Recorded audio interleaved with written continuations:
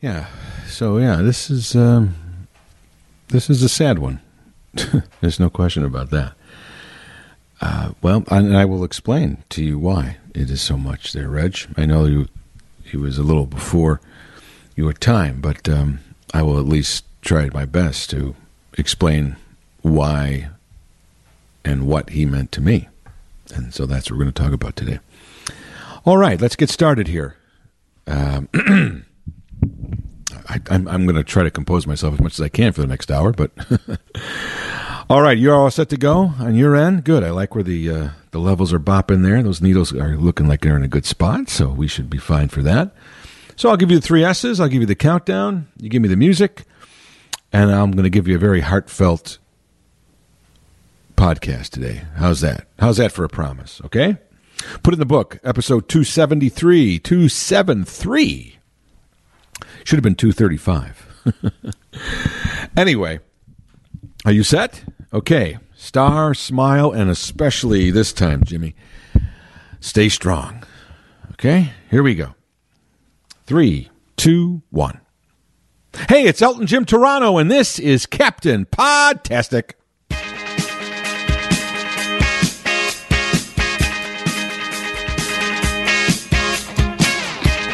And welcome to another episode of Elton Jim's Captain Podtastic. Every Monday, a new episode is posted at WGNradio.com or wherever you go to find your favorite podcast. We are there. Don't forget to subscribe and rate this podcast. But most of all, your obligations, your directives don't end there. No. You have to go out there and spread the word. So tell your friends, tell your family, tell anybody who listens to a podcast that your favorite podcast is Elton Jim's Captain Podtastic, and it should be theirs too. Your loyalty and devotion is much appreciated. Also, if you like what you hear, don't forget you can go to WGNradio.com. Go to the podcast section, hit the prompt for this podcast, and you will find all previous 272 previous episodes of my mindless ramblings of the last 5 years. But you love it, don't you? And if you like what you hear there, then stay tuned, because here's another one. Welcome to episode 273. This episode of the podcast I deliver with a very heavy heart, a genuine sense of sadness and loss. And it's a podcast that I probably, never wanted to do. But I also believe that as part of this ongoing dialogue between me and you, it's only right that I share this, because it has been a major part of my life for almost as long as I can remember, right up until now. And there's not many things you can think of that have been a major part of your life, and something that has been close to your heart and influenced you and has provided you with great enjoyment and thrills and excitement and satisfaction and joy and whatever good feelings you may have. So when you have something like that in your life, you certainly want to hold on to it, you want to celebrate it, and you want to share it. And so I'm hoping to do all 3 of those in this podcast. Over the last week, I learned the very shocking and just downright depressing and devastating news, really, that my first childhood idol, and yes, I know that my nickname is Elton Jim, and that I have been following Elton since I was 9 years old. And that has become my calling card for most people. You know, when they think of Elton John, they think of Elton Jim, right? Which is very cool. Some people even call me Elton, which I think is kind of fun. But I've certainly put my Elton fandom out there and worn it on my sleeve for all to see and comment on, positively or negatively. And Elton John and his music have been a major part of my life for a good chunk of it, a really good chunk of it, for several decades. But there's actually someone who came before Elton, if that's possible. Some people maybe, they have like one idol, right, in their whole lives. But I've had several. And when I say idol, I don't mean this in any kind of a, I don't even know what the word is. It's kind of a misnomer, because I just had great admiration for many people, for their talents and for what they have done as people in their chosen careers and in their life off of their stages, their many stages. Now, I will admit that a lot of the people that I have looked up to as influences and as perhaps mentors have mostly been public figures. Now, that's aside from my family and maybe a couple of other family members and a few people that I've worked with who I have felt I learned quite a bit from. And certainly I've talked about my parents here, and I would never diminish their impact or their importance to me in my life. There's no question about that. They certainly are the two most important influences in my life, and they continue to be. But as we know, we always, sadly, to some extent, I think, take our parents for granted at times, and we look outward for others. I think we because in some ways we see our parents every day, and while we certainly see their attributes and those attributes that we would want to emulate for ourselves, we also see their flaws. And we all have flaws. We are flawed animals. And so sometimes when you see the flaws, that, at least initially, especially when you're young, might diminish the overall picture. As time goes on and we get older, we realize that those flaws are just as important as those attributes that we admired in our parents, because the flaws and the good parts, they combine to make that person. And I think we realize that with everybody, is that you can appreciate, and I say that word in quotes, someone's flaws, because those flaws are those short-sighted parts, perhaps, of their perspective or their philosophies or their actions still contributed to who they were and who they are. So if you love them and if you admired them, then you take the flaws as well as the good aspects that you admired in them, because it's the whole package. Now, we often look to people in the public eye, like actors or singers or athletes, or politicians, presidents. We look at people in the public eye who have achieved a certain level of accomplishment and celebrity or fame for what they've done or who they are, and we a lot of times just see the good parts of them. We rarely see the other side. And sometimes that other side of these people do become exposed. And we are surprised to find that, wow, they're just as normal as everyone else is. But we do tend to put those people up on a pedestal because we don't have that day-to-day exposure to their humanness. We only have exposure to their accomplishment, to their talent, to what has made them and brought attention to them. And so that's a lot easier from our standpoint. We look at that person and say, wow, I want to be like that person, because all we see are the good things. And every so often, if you ever get the chance to meet one of your idols, and I hope you do, because I've been very fortunate. I've been able to meet almost every one of my early childhood and even maybe in late teens or in even adult.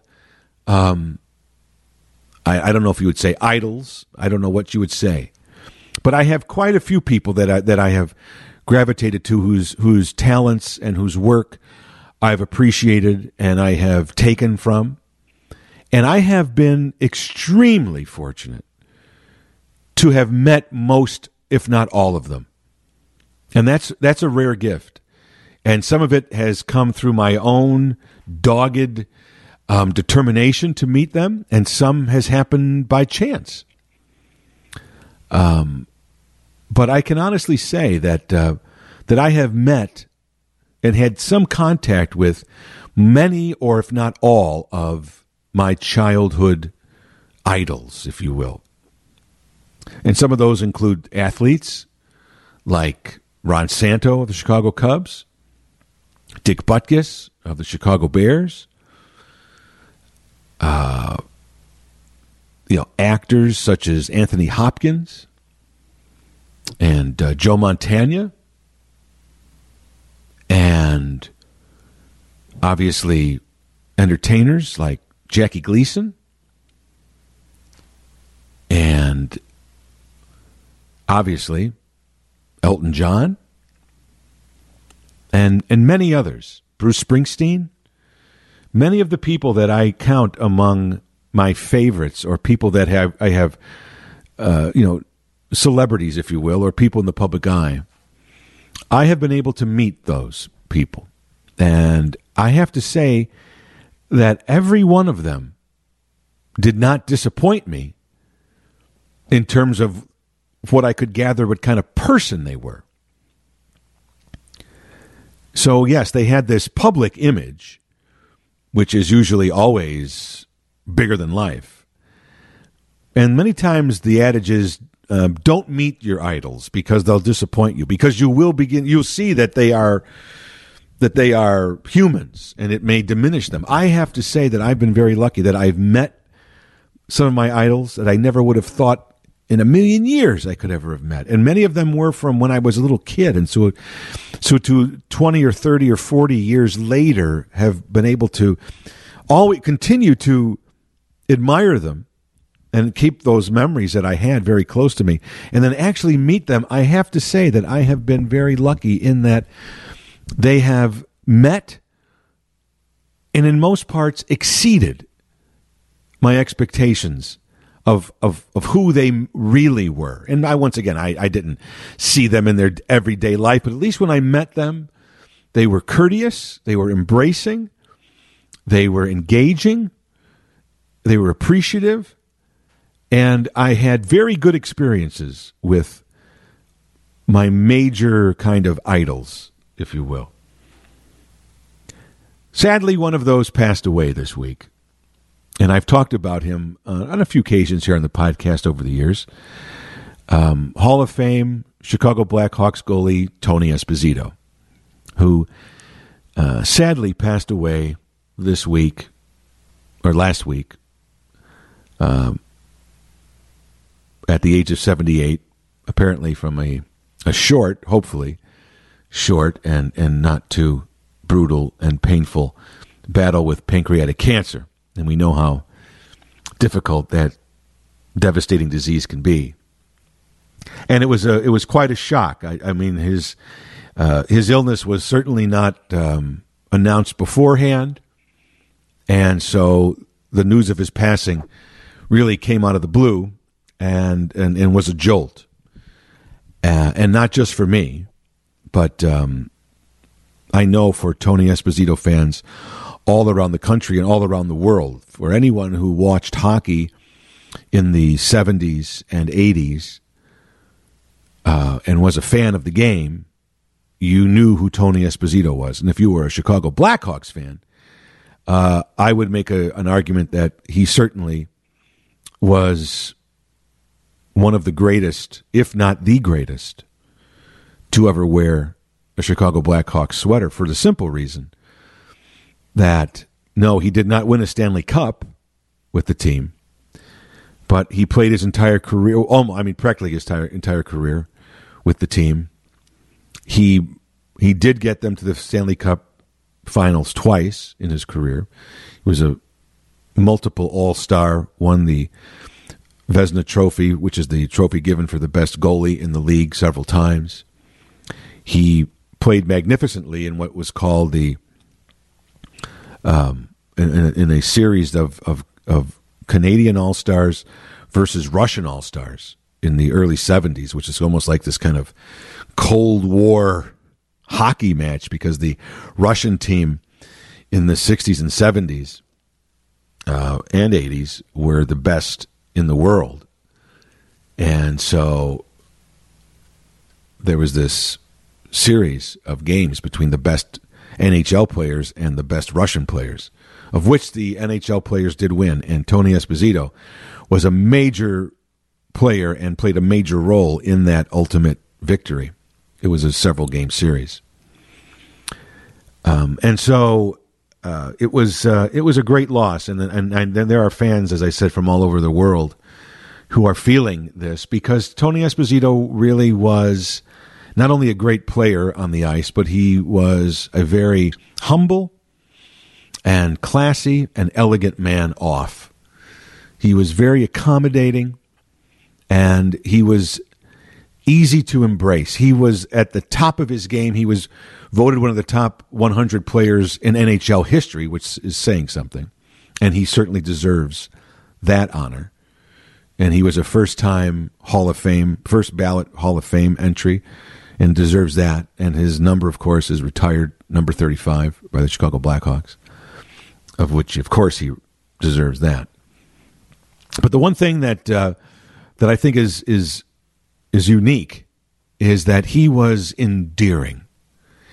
He was so good, and yet he went about it in a very workmanlike way. And I've mentioned this before, even on the podcast here, when I talk about different milestones, reaching certain 5 years we just finished, or a certain number, 250 podcasts and whatever.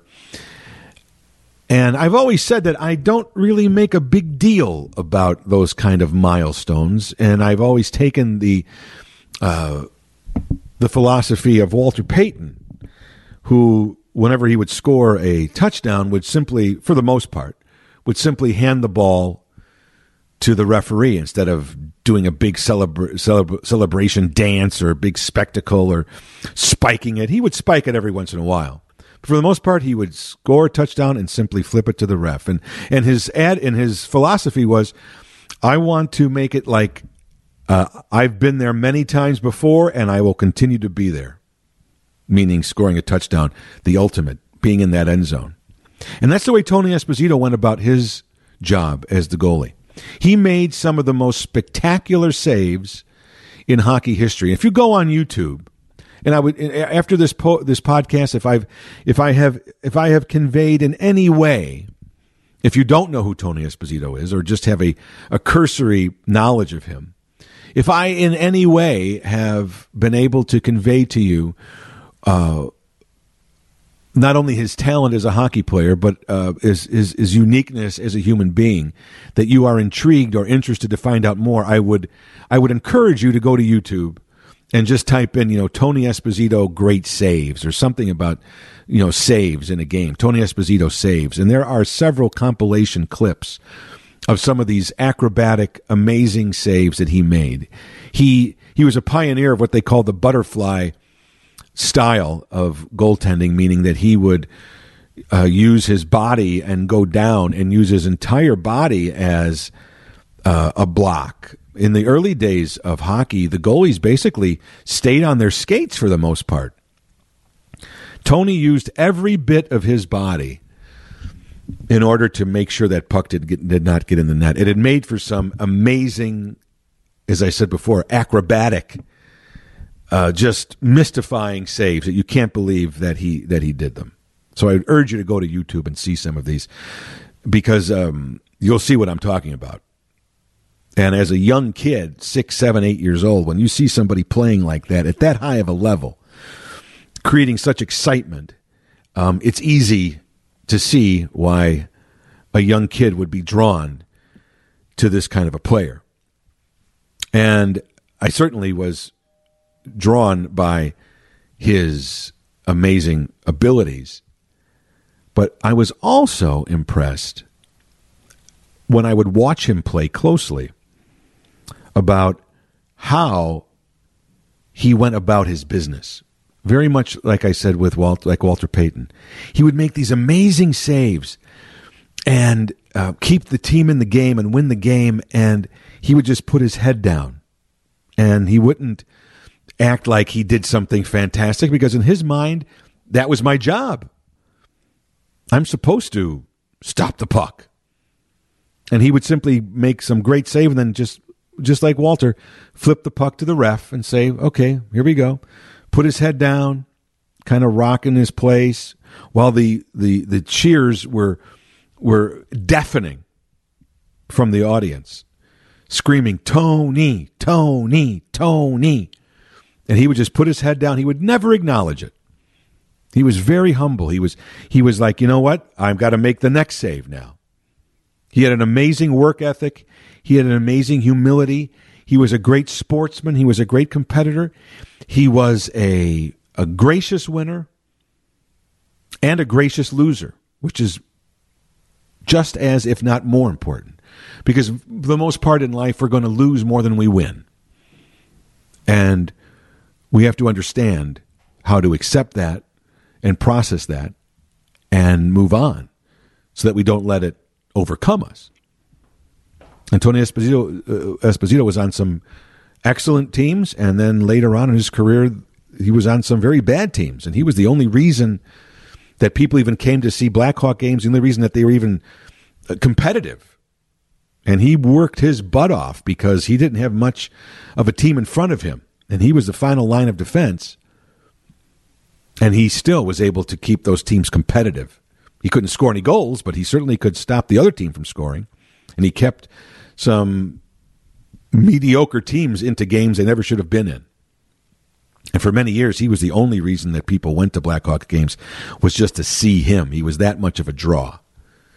But as a young man, as a young kid, and as a young adult, I would always use Tony as a role model when I played sports. And I played several sports when I was growing up. I played baseball and basketball and football and hockey in organized leagues, as well as just, around the house. And I was fortunate enough to have won quite a few of the games and with teams that I was on, but we also lost in other times. And I always used Tony Esposito's example of when I was playing to not be a hot dog, to go about my business. If I made a good play, I'd put my head down and just say, we're on to the next one.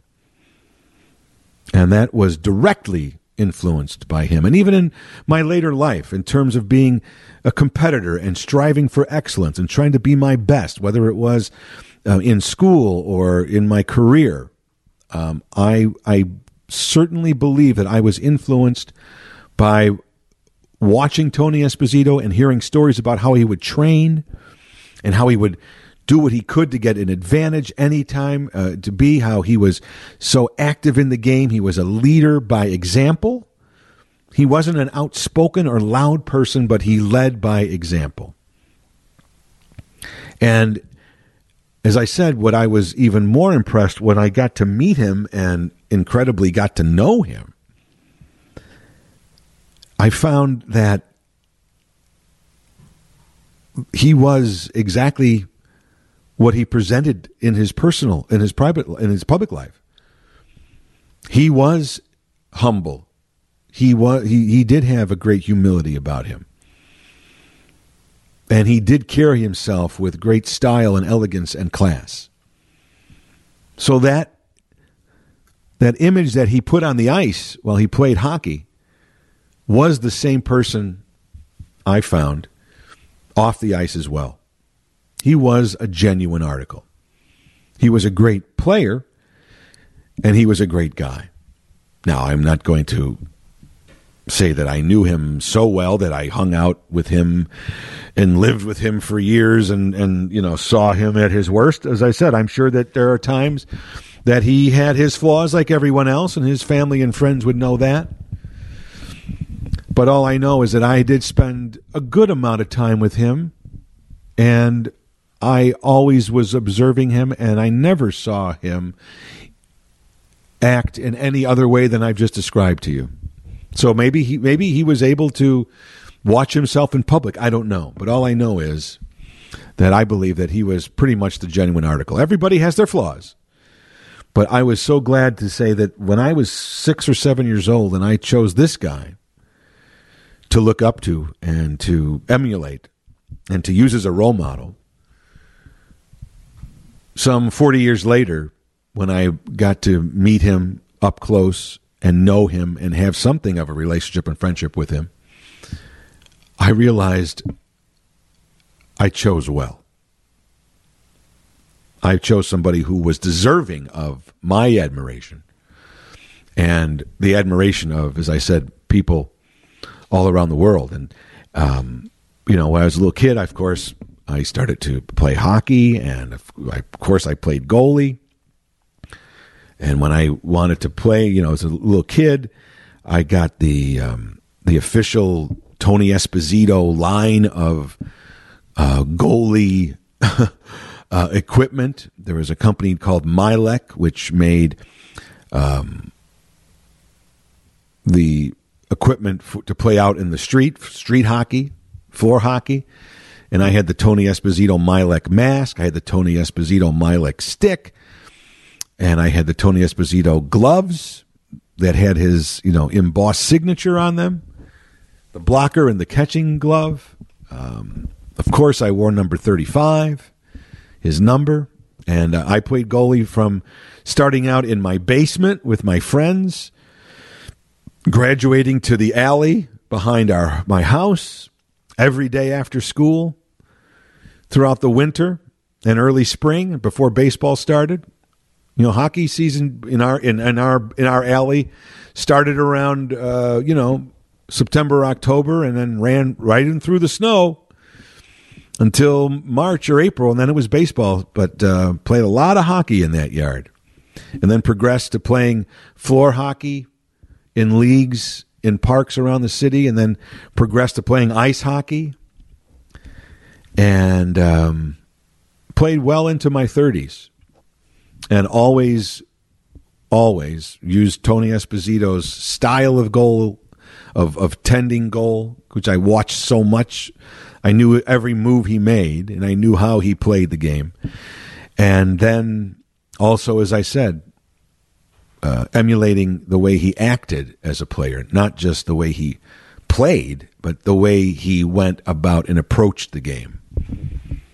And I am in great debt for that. And I continued to follow his career until he retired with the team in 1984. And but still, in fact, he lived in the suburb of Chicago called Elmhurst. And I went to Elmhurst College. And I was on the radio station there in the early to mid-'80s. And it was a small radio station, but it certainly went in the surrounding area. And I would, every show that I did, I would always just throw out, and if Tony Esposito's out there listening, because he certainly was within the range of the station, I don't think he ever heard it, but I always put it out there. If Tony Esposito's listening, I'm your biggest fan. And the funny thing is that when I finally did get a chance to meet him and become friends to some extent, he would refer to me as his number one fan. He would introduce me to other people. This guy's my number one fan. He signed a photo to me that he sent me one time to my number one fan. Now, believe me, I have talked to many, many Tony Esposito fans. around the country in my travels, talking to hockey fans, especially here in Chicago. And I can say that I am not Tony Esposito's number one fan. Tony Esposito has millions of number one fans. He was that kind of player. Fans, as I said before, they just didn't respect his play or just appreciate his play as a player. There was more of a personal connection. There's no question that Bobby Hull is probably the most famous Blackhawk in the team's history. But he did leave the team for money reasons later in his career. There's no question. You cannot dispute that Bobby Hull's accomplishments on the ice. He had a few questionable dealings off the ice, which once again plays into, as I said at the beginning of this podcast, the entire picture. I think people liked Bobby Hull. They respected Bobby Hull as a player. But I think Chicago Blackhawk fans loved Tony Esposito. Every time I talk to someone about Tony Esposito, there is a different sound in their voice. There's a different look on their face. There is a sense of personal feeling toward him, of more than just being an athlete or a player on that team when they watched him. There was something more to him. He had a great charisma. Even though he was behind a mask for most of his career, all of his career, we never saw the expressions on his face. But that mask, that classic mask of his, was so identifiable that it almost, even though it was made of fiberglass, it seemed to have its own personality, and we saw Tony through that mask. When I would go to games, when I was a young kid and even older, and I got lucky enough sometimes to sit close, I would watch him. Sometimes I wouldn't even watch the game. I would just watch him, all of his moves, everything he did. And when the play came down into the Blackhawks area, I could see, we can't see his face, right? He's wearing the mask, can't hear him. But I would notice his throat and his chin and the skin under his throat and chin were constantly moving. So it was clear that he was screaming and yelling and into the game and telling his players, look out for this guy, watch out, get over here. He was barking out instructions or barking out help to his teammates, in addition to just making some amazing saves. But he was in it, and he was clearly a great teammate. And I think people saw the commitment that he gave. He was very workmanlike, and especially here in Chicago, which is a very meat and potatoes, middle class kind of Midwest city. Tony Esposito embodied that. And so he maybe wasn't the flashiest. He wasn't outspoken. He wasn't flamboyant. He was Chicago. He embodied the Chicago ethos. He was talented, but he didn't make a big deal about it. He went about his work. He did his job. And I think that's why people admired him. Not just because of the high excellence of how he performed, but as I said before, how he went about his business. Blackhawk fans respected and loved Tony Esposito. And I certainly did. And when he retired, as is with most athletes, as they get down to the back, bottom end of their career, the teams are looking ahead now, and what's the future? I mean, Tony carried that, the Blackhawks on his shoulder for many years, but every athlete begins to, lose a step here or there, and Tony's was certainly not any different. He was a human being. But even as his skills may have deteriorated, he made up for that in true grit and still played at a high level right up until the time he retired. But from a team standpoint, they had to get ready for a new goalie as Tony got into his mid-30s. And for a goalie, that was, especially back then, that was kind of old. Still is, really, to some extent. And so they started to bring in some other goalies, young guys, to try out to see, well, who's going to be the future? And so those guys started to get more playing time. And it was very difficult to watch because you knew that Tony still had that competitive spirit and that competitive fire, and he still had the competitive skills. Even a diminished Tony Esposito was better than 3/4 of any other goalie out there.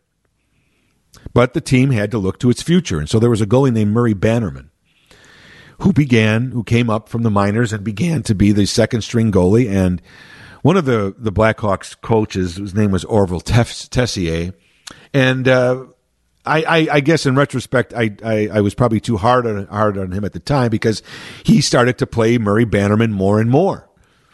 And I would watch games on television, or I would go to Blackhawk games expecting and wanting to see, of course, Tony play. And all of a sudden, the announcement of the starting lineup would come up, and they would say Murray Bannerman in goal.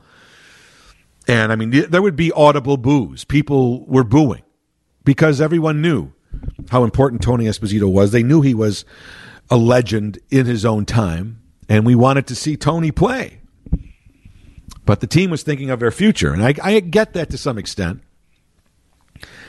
And so I felt sorry for Murray Bannerman now in retrospect. At the time, I didn't feel sorry for him at all. I hated him. He was depriving me of my Tony time. And I didn't like Orville Tessier for treating Tony the way I looked at it, like treating him like he did, that he was disrespecting him by putting in Murray Bannerman. As time has gone on, I understand the reasoning for it, but it was still not handled in the most perfect way. And while Tony did retire with the Hawks, his last season or so, there was some acrimony there. There was some disappointment on his part. I don't think the team handled it in a good way. And while they did retire his number, and he was into the Hall of Fame, 5 years after his retirement, which is normal, he didn't really stay with the team in any kind of way. He actually went and became the general manager of another team, the Pittsburgh Penguins. Then later on went with his brother Phil to help found the Tampa Bay Lightning expansion team, which over the last couple of years have won Stanley Cups. So Tony certainly has a legacy there. So it was sad because this guy gave his blood, sweat, and tears to the Blackhawks. As I said many times, for a good 5, 6, 7, 8 years, carried the team on his shoulders when they had very poor teams, and retired with a good sense of decency and dignity, but a little disrespect, I thought, on the team standpoint. And maybe Tony felt that because, as I said, after he retired, you didn't really hear his name, you didn't really see him.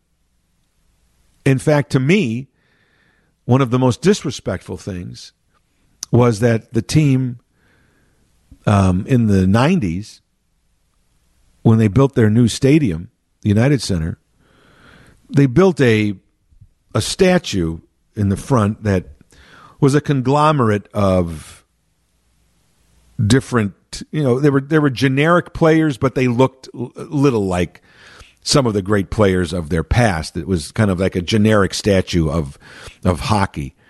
And the goalie that they had in there presented in this kind of collage of figures was not an image of Tony Esposito. It didn't have the mask. It had a different kind of mask. It wasn't meant to be Tony Esposito, and I thought that was very disrespectful.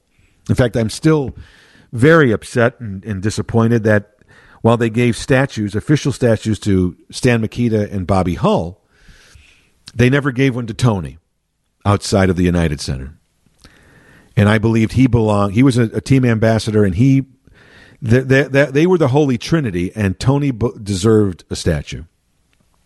And now, sadly, if they do give him one, he will never see it, which was the same fate which bothered me as well with Ron Santo, another one of my idols growing up on the Chicago Cubs. And I pushed hard while at WGN Radio in our early days there to get a statue for Ron Santo. We came up with the phrase, "Get Ron bronzed." And we constantly talked about this. And, of course, the Cubs dragged their feet. And then after Ron Santo died, then they put up the statue. Fine for his fans, fine for his family, but he never got a chance to see it. And sadly now, if Tony Esposito does get a statue, his family and his fans will be able to celebrate it and enjoy it, but he never will. And that's unfortunate, and that didn't have to be. So that's disappointing. But I continue to always keep tabs on Tony. In fact, even in my 20s and 30s, when I carried a wallet, you know how you had the pictures in your wallet? Well, a lot of people had, pictures of their family, and I did too.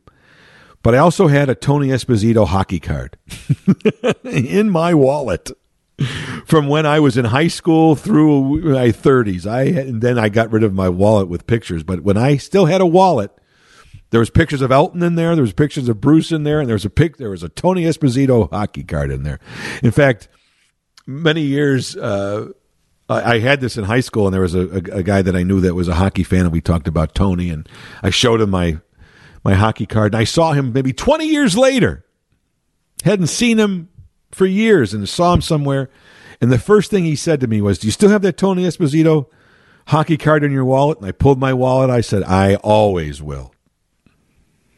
So Tony has always been a part of my life in one way or the other. And then I was lucky enough for him to really become a much more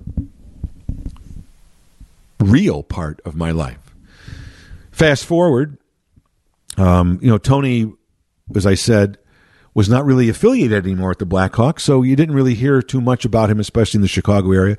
Every so often you'd hear him on the radio being interviewed, but his profile had diminished, and unfortunately the Blackhawks organization had very acrimonious breakups with many of their best players, like Stan Mikita and Bobby Hull and Tony Esposito. And they didn't really embrace these older players, which was sad because the Blackhawks have such a rich tradition, and Blackhawk fans from the 60s and 70s and 80s were so invested in the team, and they were so diehard fans that those players like them, like Hull and Mikita and Antonio and many others, became iconic to them. And yet the team was not celebrating them, even though the fans still love them 20 years after they played. And so when the management and the owner of the team passed away, William Wirtz, his son Rocky took over. And he saw, to his credit, and he has said he certainly loved his father very much, and he respected his father, and there's many things about his father and the way he ran the team he felt were good, but he also saw his father's shortcomings about the way he ran the team, especially in later years. The biggest, obviously, not putting their home games on television. But also, I think the way the team image was projected to the public and to the fans. And as soon as he took over, major changes were made. And one of the major and key changes was he embraced the Blackhawks' history and legacy. And Rocky Wirtz brought back Bobby Hull and Stan Mikita and Tony Esposito and named them team ambassadors. And so now they were back in the Blackhawk family. They were being celebrated. They were used to promote the team. They would do interviews. They would do personal appearances. They would show up at games. They would sign autographs. They were walking around the arena. You could go up to them and see them. They were visible. And the team wisely embraced these players and embraced that past. And for people like me, it was a 180 from the way the team had been run, and you connected again with the team, not just as a sports team, but on a personal level, because these players were important to us and they were icons. And for me, Tony Esposito was the ultimate. So in 2008, when they brought Bobby Hull and Stan Mikita and Tony Esposito back as ambassadors, they held special nights for them where they did a whole big ceremony to welcome them back into the home crowd, and everybody, they would wear their uniforms and the people would cheer, and it was just a love fest, and it was amazing to see Bobby Hull back in a Blackhawks uniform and supporting the team, to see Stan Mikita back in a Blackhawks uniform and supporting the team, and then, of course, to see Tony Esposito back in a Blackhawks uniform and supporting the team and being a part of the organization in some way. So they had a Tony Esposito night in March of 2008, and I had not been to a Blackhawks game in about 7 or 8 years because the team had fallen on such hard times, and they were the 10th sports team in a 5-sport city. I mean, they were pretty much off the radar screen. The United Center, to see a Blackhawks game, when they played at the Chicago Stadium in their heyday, the place was jammed to the rafters. The place shook.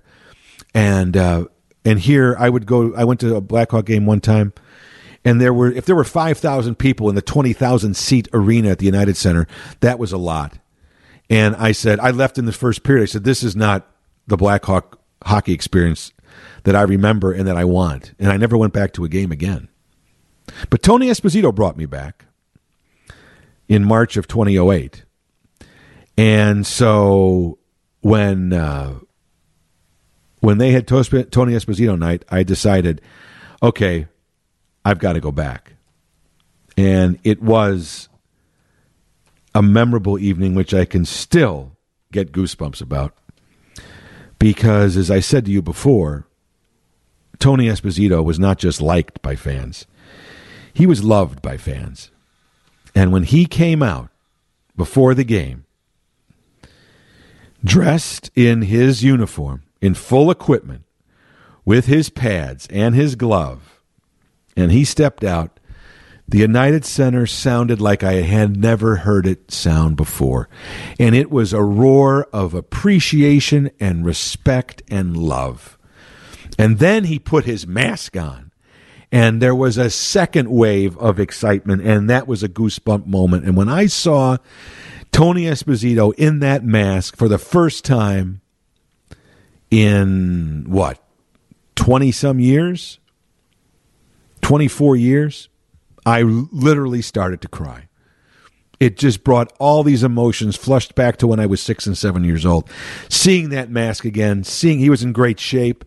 He looked just like Tony Esposito always looked. He looked like he could still take some shots. And it was such a memorable evening. And I was so moved and so touched and so happy to actually be proud that the Blackhawks were doing this, that I went home that day. And the next day I wrote a letter kind of recalling my experience and the fact that I had my interest in hockey and my interest in the Blackhawks from this one night, from this one gesture that they made by bringing Tony back and then seeing him being embraced and being respected and loved and getting a chance to feel that love, because I don't know if he ever really, over the last 20 years before that, knew just how loved he was, but he had to have felt it that night because I felt it. And so he had to have felt it. And I was so happy that he was back and that he would be able to regularly get that respect and that recognition and that love from these fans who I knew loved him for so many years. And I wanted him to know, and I wanted him to feel that love. And I think he did. And I'm so grateful for the Blackhawks for bringing him back and giving him that opportunity to take in that respect that he earned by the way he played. And it all gets back to that. And so I wrote a letter that was printed in the Chicago Tribune on March 22nd of 2008. And I'll read it to you.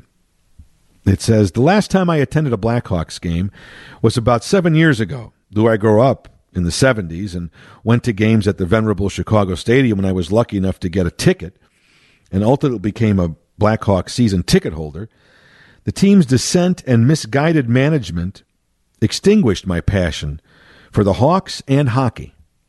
Thankfully, that flame was reignited recently by one person, Tony Esposito. I played hockey because of Tony O. I played goalie because of Tony O. And I became a Blackhawks fan because of Tony O. What a special night it was on Wednesday when the team finally brought back the Chicago sports icon and deservedly feted him after so many years.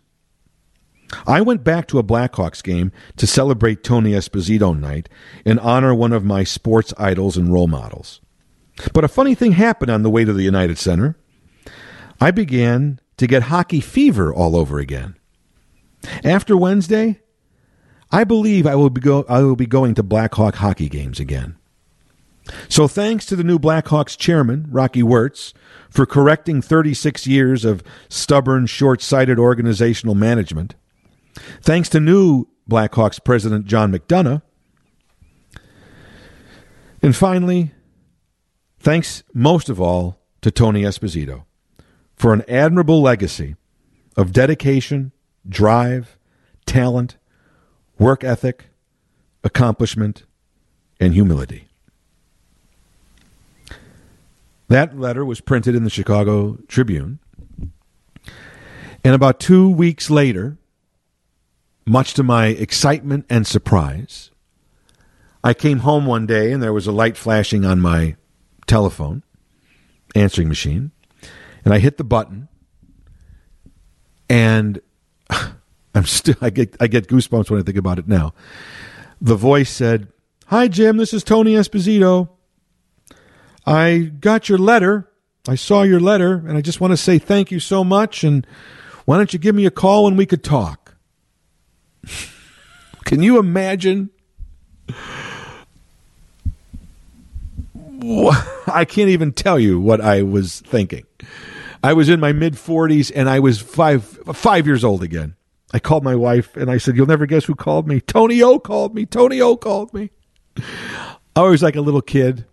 I was so disappointed that my mom had just passed away about 2 years before, because she knew how much I loved Tony O. I actually wanted to change my name to Anthony. And I would always ask her, "How do I change my name? How do I change my name? I want to be Tony Toronto." And I almost was that, because when I was in 7th grade and I made my Catholic confirmation, well, I guess you can guess what my confirmation name is. You got it, Anthony. And ironically, Tony Esposito's name is Anthony James Esposito. And mine is James Joseph Anthony Toronto. And of course, we both have O's at the end of our name.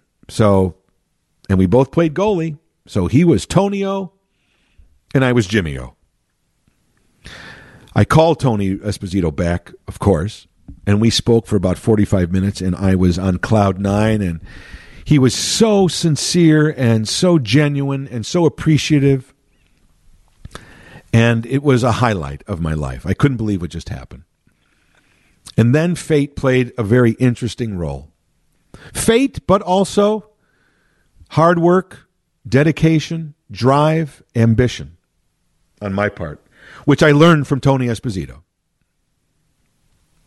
In 2009, a year later, I had no way of knowing this ever happened. 2009, I went to work with Gary Meyer at WGN Radio, which was then now broadcasting the Chicago Blackhawks games, because the team was on the rebound ever since the new management took over. And so through this, I had new access now to go to Blackhawk games, which I said in my letter before, I think I've got hockey fever again. And a year later, I certainly did. And the Blackhawks were getting very good. They just missed the playoff by one game, in fact, in 2009. But they were on the rise. They had Patrick Kane, they had Jonathan Toews, and now they had this new management. They had Tony O and the ambassadors there, and there was a whole different feel to the team. There was excitement again. The stadium was filling up, and you could feel something special was going to happen. And in 2010, it did. And so I was a part of that Stanley Cup team in terms of that season. We broadcasted from the United Center throughout the season. We had Blackhawks on. We had Tonio on. And we broadcasted during the Stanley Cup Finals. I got a chance to meet Tony and spend some time, reminded him of this letter, talked more, and he was so appreciative again and genuine. And we just kept in touch. And I would see him several times, always say hi. Then he started to call me his number one fan and all that. And every time he saw me, he kind of had an initial, an immediate recognition, a smile. He came by. He would tell other people, this is my number one fan. He'd grab me, shake my hand. He'd spend time with me. We talked. We laughed. He shared stories. And I couldn't believe that I was actually, quote unquote, a friend of Tony Esposito's. Not a friend in the conventional sense, but certainly more than I ever could have expected when I was 6 or 7 or 8 years old and used to watch him on TV or see him at the United Center. He was so bigger than life, and now he was treating me with a certain amount of respect, or at least treating me like I was on his level, which was just incredible for me to take in. And so I just continued to talk to him and keep in touch. And then I got his email, and I would email him, and I got his home address, and I sent him Christmas cards, and I sent him birthday cards, and I would send him emails. And if I found some things around my house of when I was a fan of his as a little kid, I would take pictures and send it to him. I found a drawing I did when I was about 7 or 8 or 9 years old of him in the net, and I sent it to him, and hockey cards and pictures and all this stuff. And he was genuinely appreciative of it. And I really did feel like there was a friendship there, because I would send him an email and he would get back to me within a day or two. And it was just kind of like, I can't even believe this is happening. Once again, I was so upset that my mom wasn't around to see this. She would have had such a kick to know that not only did I meet Tony Esposito, but now I was kind of friends with him. Talk about full circle. Well, one of the greatest things that happened then was just about 2 years ago. And the last time I saw Tony Esposito, he had done an event at the United Center with his brother Phil, who was also a Blackhawk. They never played together on the team. They traded Phil before Tony got on the team. But they were both Blackhawks at one time. And the Blackhawks do this event called One More Shift, where they bring back an older player, and they dress up in their uniform, and they, before the game, and they skate around, and the fans, cheer, and they appreciate one of these great players from the past.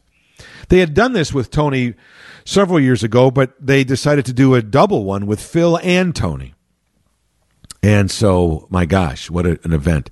If I went to that Tony Esposito night in 2008, I had to go to this one in 2019 to see Phil and Tony, who were both voted among the top 100 players in hockey history. How's that for two brothers to be involved like that?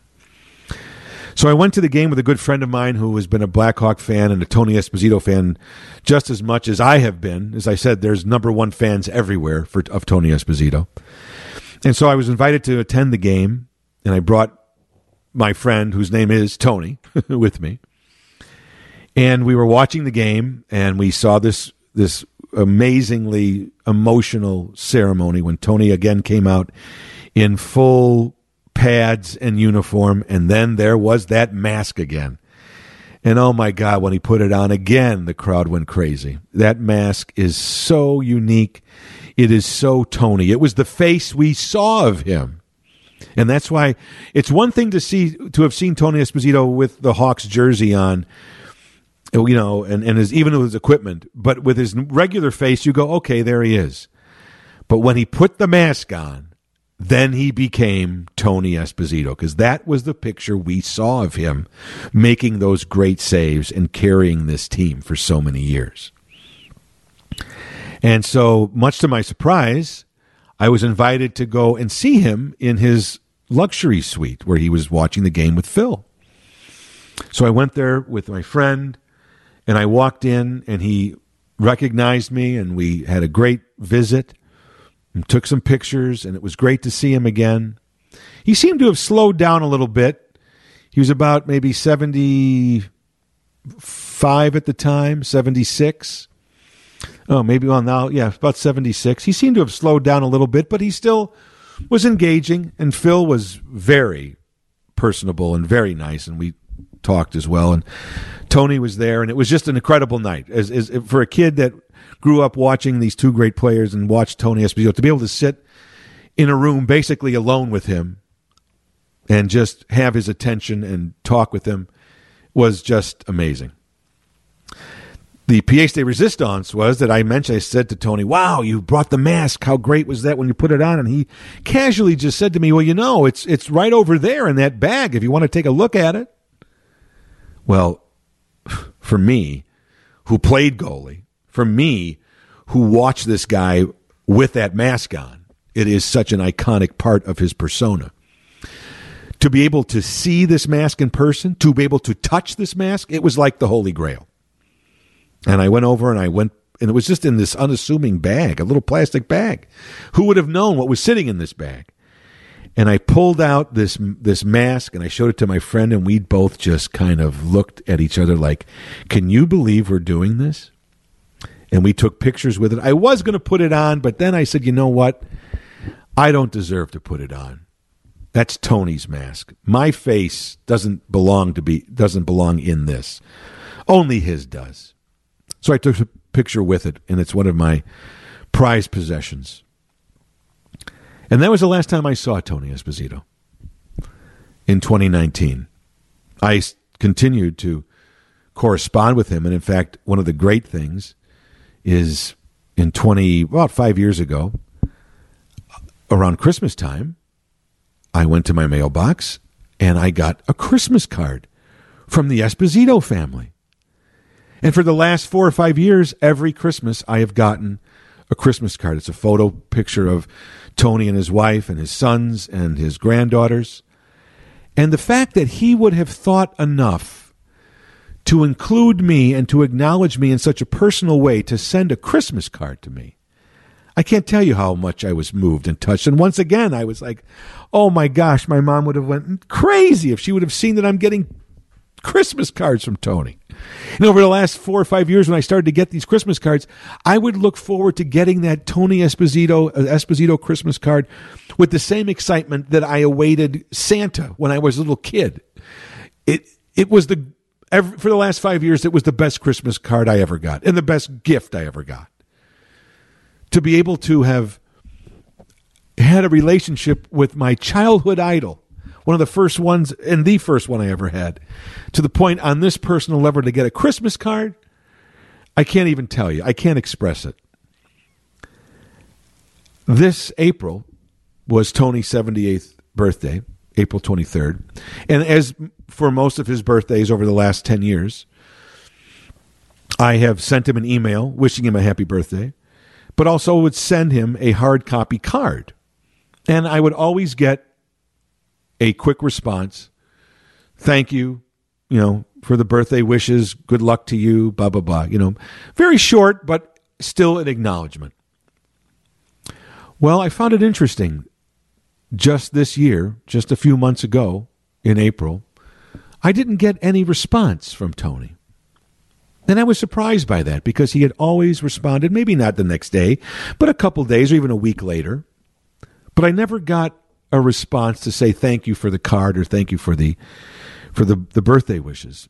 And so I just figured, well, and as I said, he seemed to have, he looked a little more fragile when the last time I saw him in 2019. And I didn't know what was going on. I didn't know if there was anything wrong. But he just, he was getting older, right? That's just a part of aging. But I did find it strange that he didn't respond to me. I didn't read anything into it except I was disappointed, but I did wonder if there's something health-wise with him. He got hit by a lot of pucks in his career, and he got hit a lot of times, and many hockey players do get, Alzheimer's or dementia, especially hockey players, and even a goalie. They don't get checked into the boards, but he got hit with pucks quite a bit in a 20-year career, coming at him at 100 miles an hour. So in the back of my mind, I wondered if there were some health issues with Tony, but I never really thought of anything until, of course, last week when a good friend of mine called me, and I wasn't aware. I wasn't around a television or a computer, and it was around 5 or 5:30 our time when I guess the news was announced. And I was outside. I wasn't even around, and a friend of mine called me about an hour after, and he said, well, I was waiting for you to call me, and then I figured, if you didn't call me, I'm going to have to call you. And so he broke the news to me. And I have to say that a genuine rush of sadness came over me.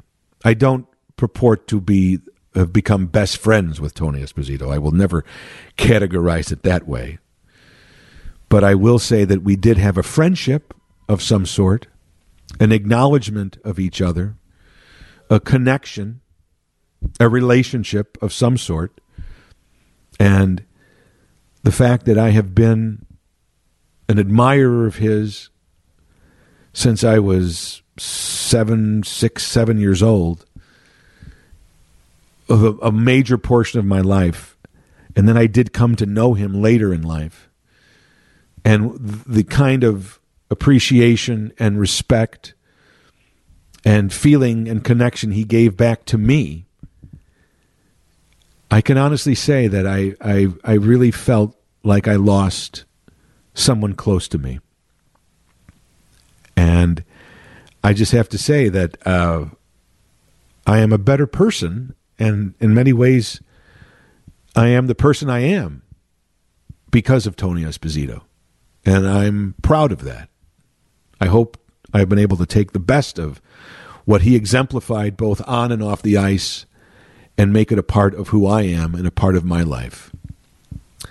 So I offer to his family, his wife Marilyn, his sons and his granddaughters, my deepest, deepest condolences. And I share their grief, and I share their loss, and I share the void that they are feeling with his passing. And I share that with all of the Tony Esposito fans out there as well. I know what you're feeling. I have spoken to many people of many different ages, and I've mentioned Tony Esposito's passing, and every one of them says he was my idol. He was my favorite Blackhawk. It's a constant and repeated sentiment. I loved Tony Esposito, and I wasn't the only one. There was a country, a hockey world, and a world itself filled with Tony Esposito fans because of who he was on the ice and who he was off the ice. So, Tony, thank you so much for being a part of my life in ways I never thought possible. Thank you for influencing my life. Thank you for enriching my life, for giving me thrills and goosebumps and excitement and friendship. And yes, in one way or the other, at least from my standpoint, love. In my mind, there will only and ever be only one number 35. And so ends another episode of Elton Jim's Captain Podtastic. Don't forget, every Monday a new episode is posted at WGNradio.com or wherever you go to find your favorite podcast. We are there. And don't forget to tell your friends, tell your family that your favorite podcast is Elton Jim's Captain Podtastic, and it should be theirs too. Your loyalty and your devotion is much appreciated. Hope you enjoyed episode number 273. I'm Jim Turano. I ain't here on business. I'm only here for fun. You've been listening to Elton Jim's Captain Podtastic, from the end of the web to your screen. Tony, Tony, Tony, Tony.